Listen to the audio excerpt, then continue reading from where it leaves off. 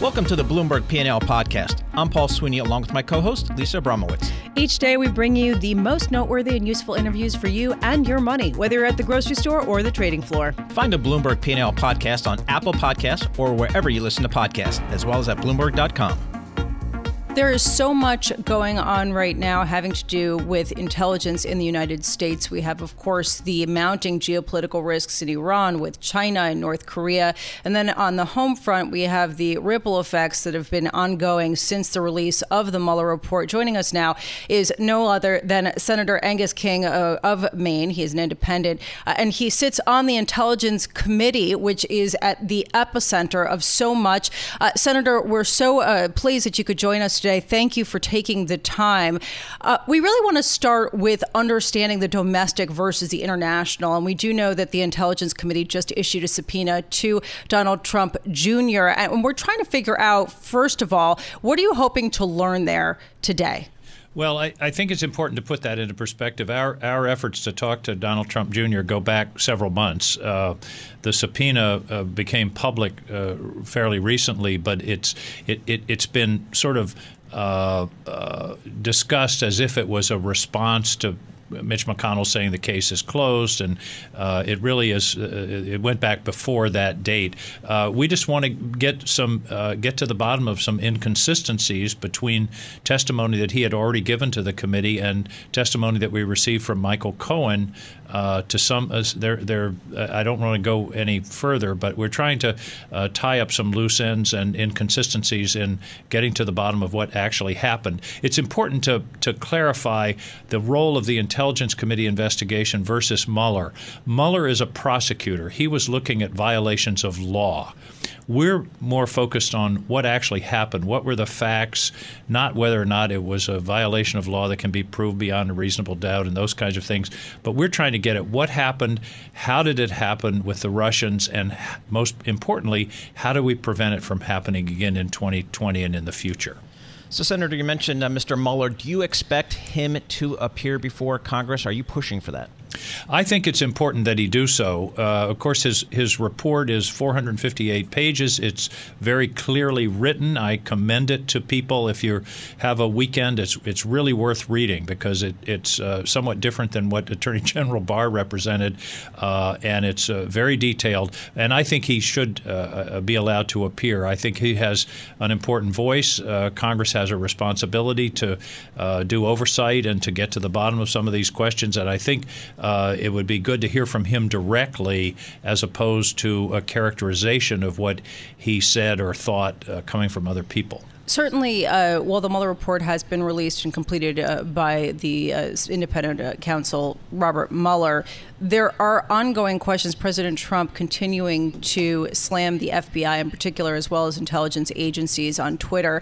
I'm wondering, from your perspective, how concerned are you that the sort of dispersion or the gap between the president and the intelligence agencies will make it more difficult for members of the intelligence community to do their jobs, especially at a time of rising geopolitical risk?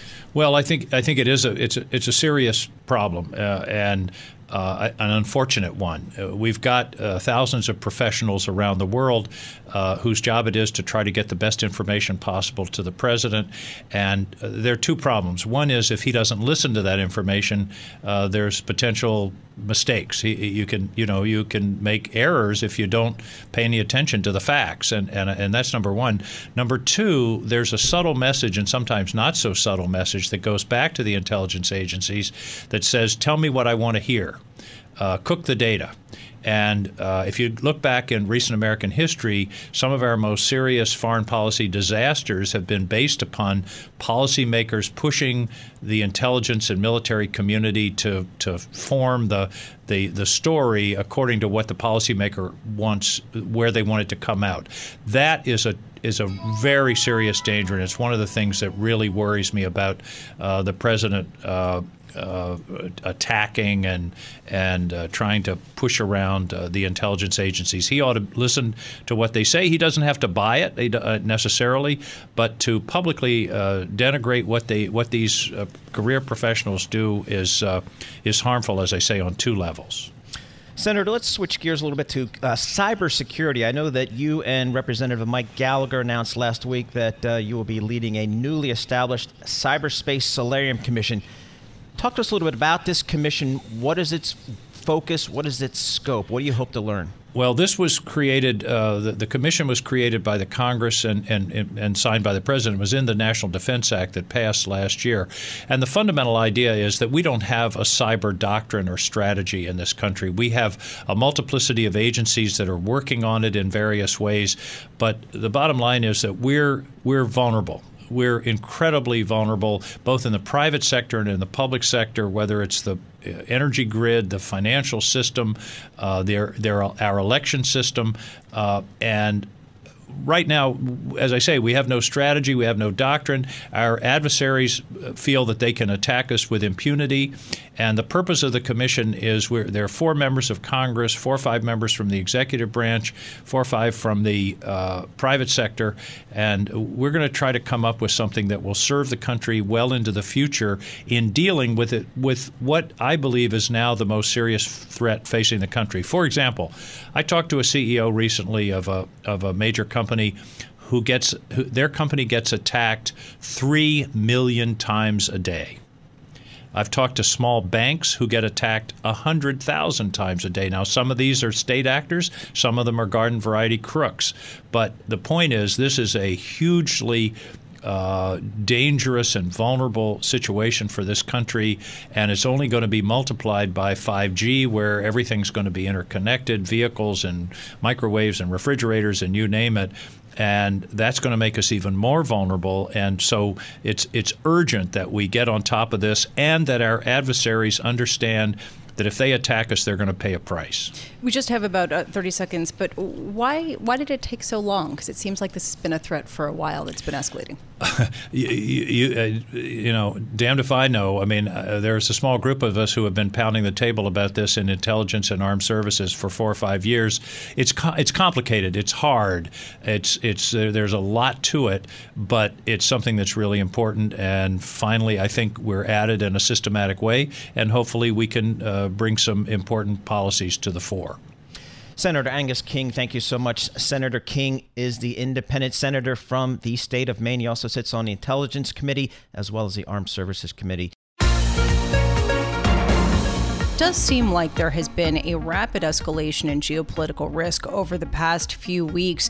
We're really pleased to say that we have joining us Admiral James Stavridis. He's a columnist for Bloomberg Opinion and, of course, retired U.S. Navy Admiral and former military commander of NATO. Admiral, we're so pleased that you could join us today. We have a whole host of things that have happened over the past month, ending the Iranian waivers, Kim Jong-un meeting with Putin, North Korea deploying a weapons test. Then you have the whole situation with Iran that seems to be escalating rapidly, with Mike Pompeo leaving a meeting with Russia and going over to deal with the situation and ships from the U.S. heading to the region.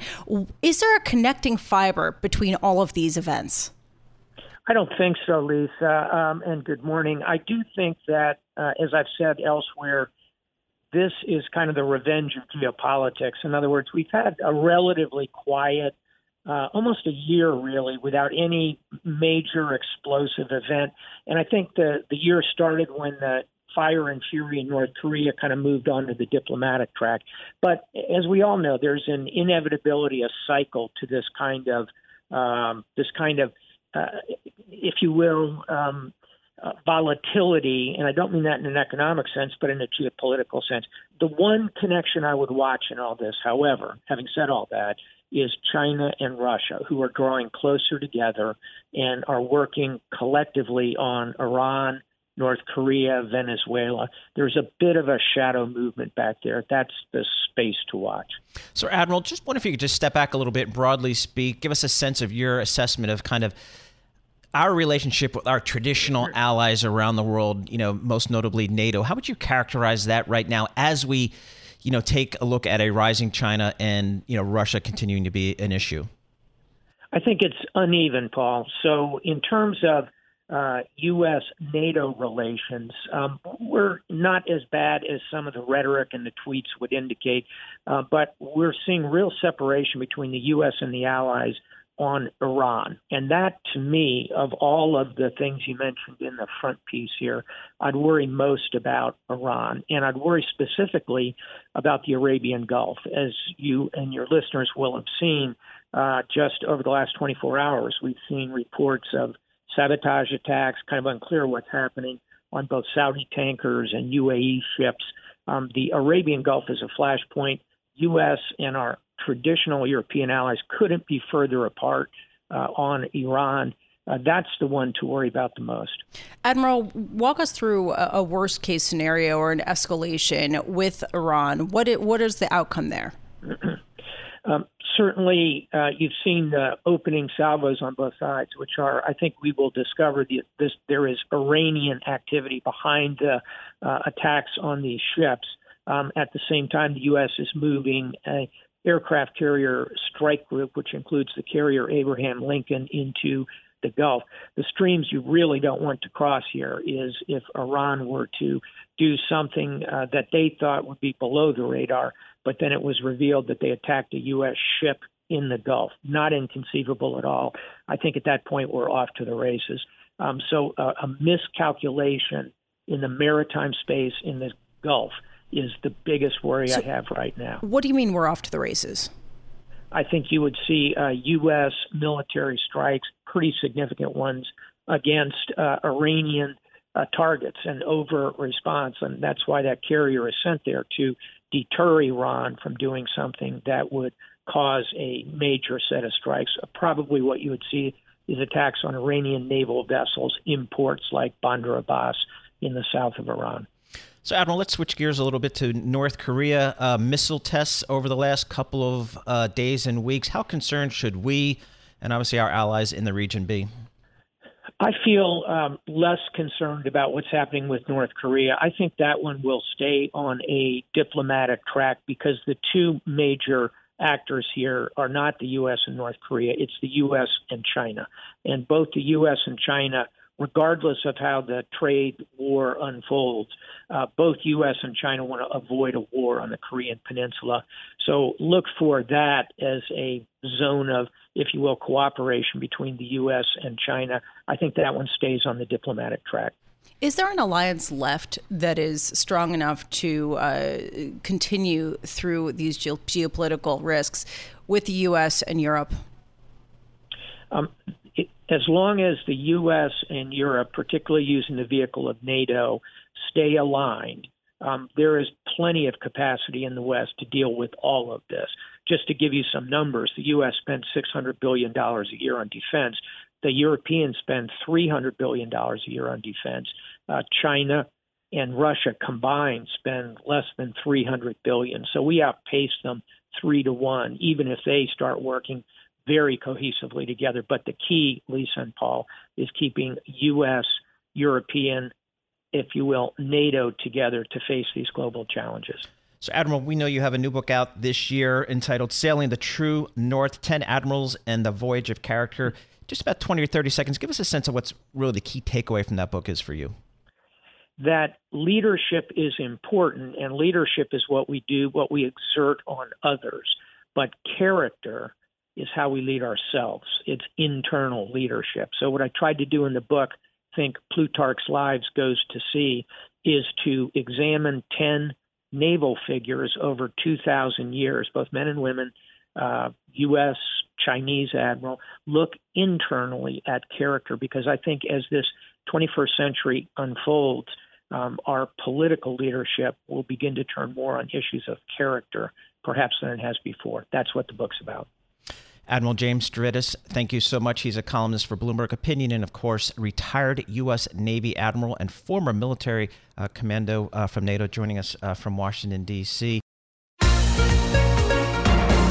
All the major U.S. indices are lower today, but tech is getting especially hit. And in the tech universe, Apple shares down more than 5%. And there's kind of a double whammy here. Joining us to talk about this and all things tech, Tom Giles, executive editor for technology for Bloomberg, joining us here in our Bloomberg Interactive Brokers studios. Tom, so let's start with Apple, sort of a double whammy here. Could you lay out what's going on? Sure. It started out bad for Apple when we got the news about the the retaliatory trade tariffs from China, right?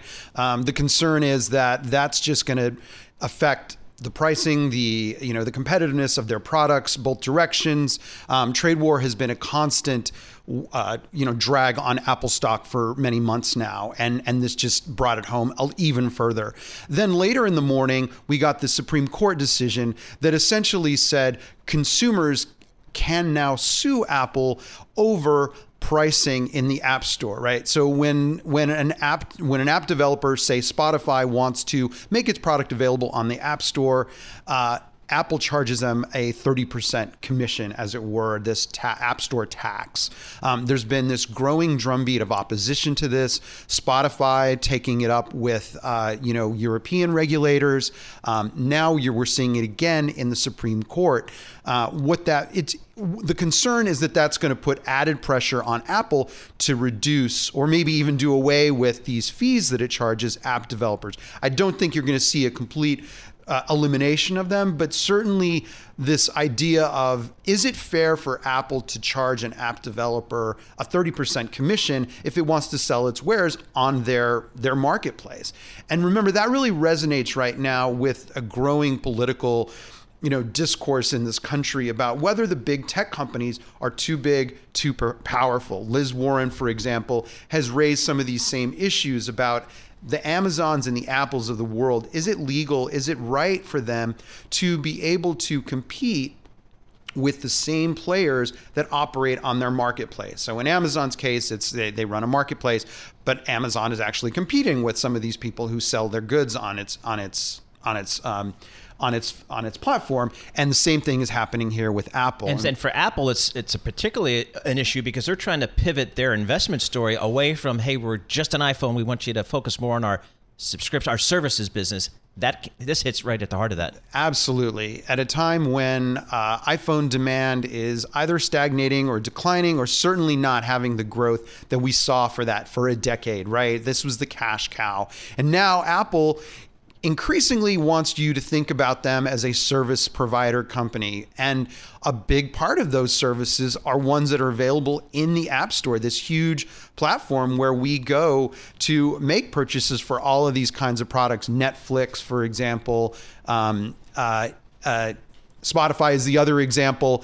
And what they're increasingly saying to Apple is, well, we shouldn't have to pay you this commission to operate on your marketplace. So Apple definitely having a bad day, and we really can't underplay the point that trade really plays here too, given how much Apple depends on China. But we would be remiss if we didn't get some comments from you on Uber and what's been going on there. Shares down today, 9.4%, now trading at $37.68 a share. Remember the IPO last week, $45. So it's been a brutal opening. And again, the real question here is, how much is this a ride-sharing specific story?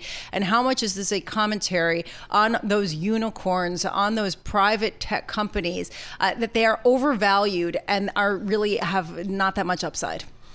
Yeah, great question. So for Uber right now, they could not have gone public at a worse time, right? This is the 2 days when the concerns over trade have been the absolute worst. So there is an element in fairness where you would want to see how they'd be performing if that weren't happening. That said, when you look at the commentary right now that's coming out of Wall Street, it's very clear in raising a great deal of skepticism about the business model, the path to profitability. How long is that going to take? And they're looking at Uber's S1 and Lyft's numbers. They just had their first quarter results as well as a public traded company. And they're looking at them and going, I don't see a clear path to profitability. So I've got concerns about it.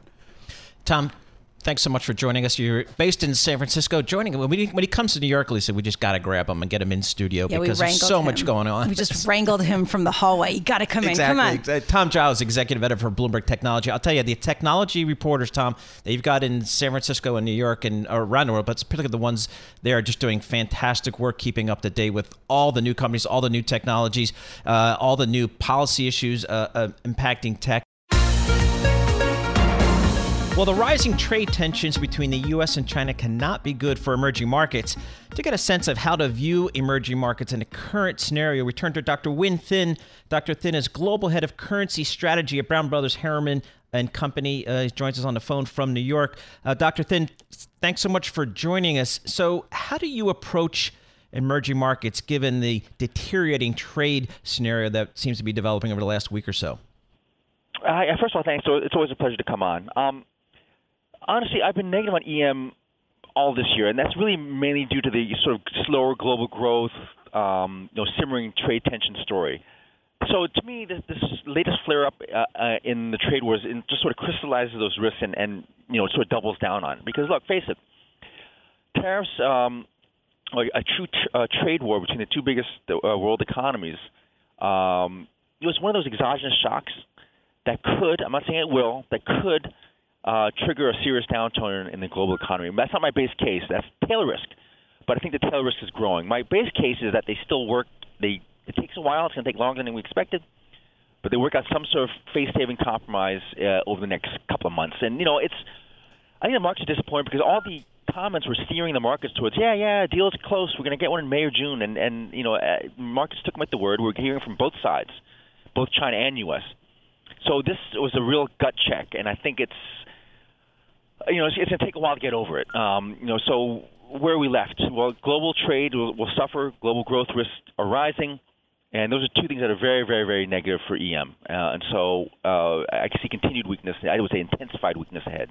Okay, so right now we are seeing the MSCI Emerging Markets Currency Index actually poised for its worst day since August 2018. It's the lowest level now since January, so the beginning of January. So we've basically erased 2019 gains.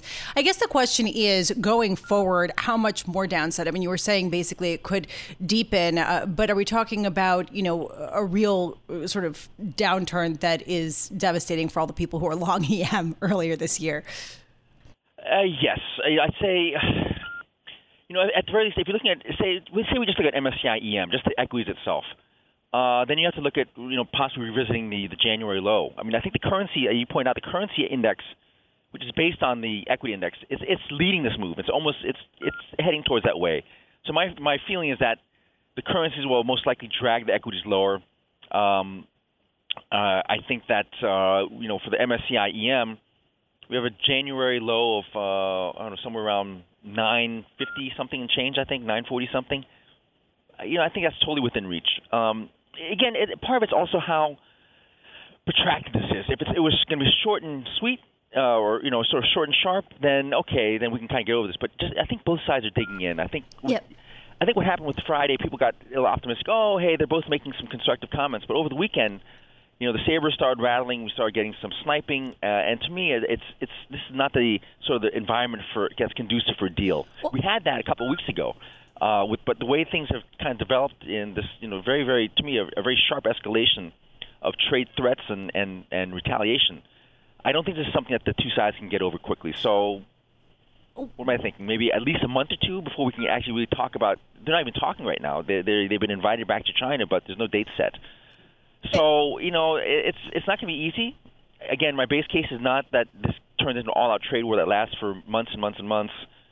But that is a tail risk that I think markets are starting to price in. What about the UN? Because I feel like China now has a greater incentive to allow a devaluation of the Chinese currency, especially as trade rhetoric heats up. I mean, how much is that kind of factoring into your scenarios here?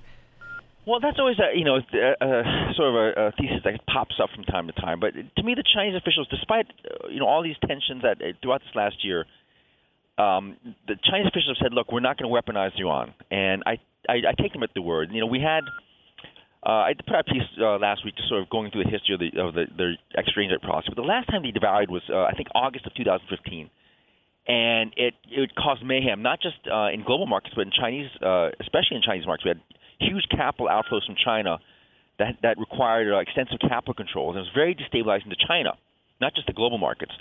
And I don't think they want to go down that road. So I really do take them at the word. I don't think it will be weaponized. Yes, the yuan is performing poorly, but it's within the context of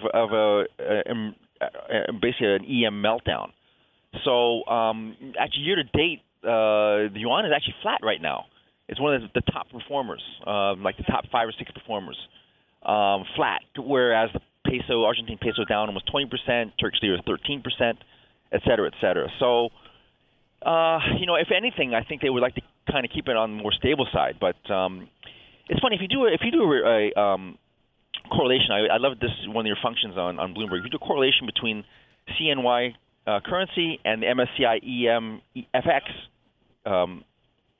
index, you see the correlation is around 0.75, which means to me tells me, look, rather than sort of resisting market forces, the policymakers in China are actually allowing the yuan to trade more in line with market, sort of wider EM and market forces. So, look, people ask me, where do I think the yuan is going? I said, well, where do you think EM is going? If EM is going to weaken, then the yuan is going to weaken as well, and that's what we're seeing. Dr. Winthin, thank you so much for joining us on this day of some skittishness in emerging markets, and certainly the currencies there where you're seeing volatility pick up a lot more than you're seeing in developed markets. Dr. Winthin, Global Head of Currency Strategy at Brown Brothers Harriman, joining us from New York.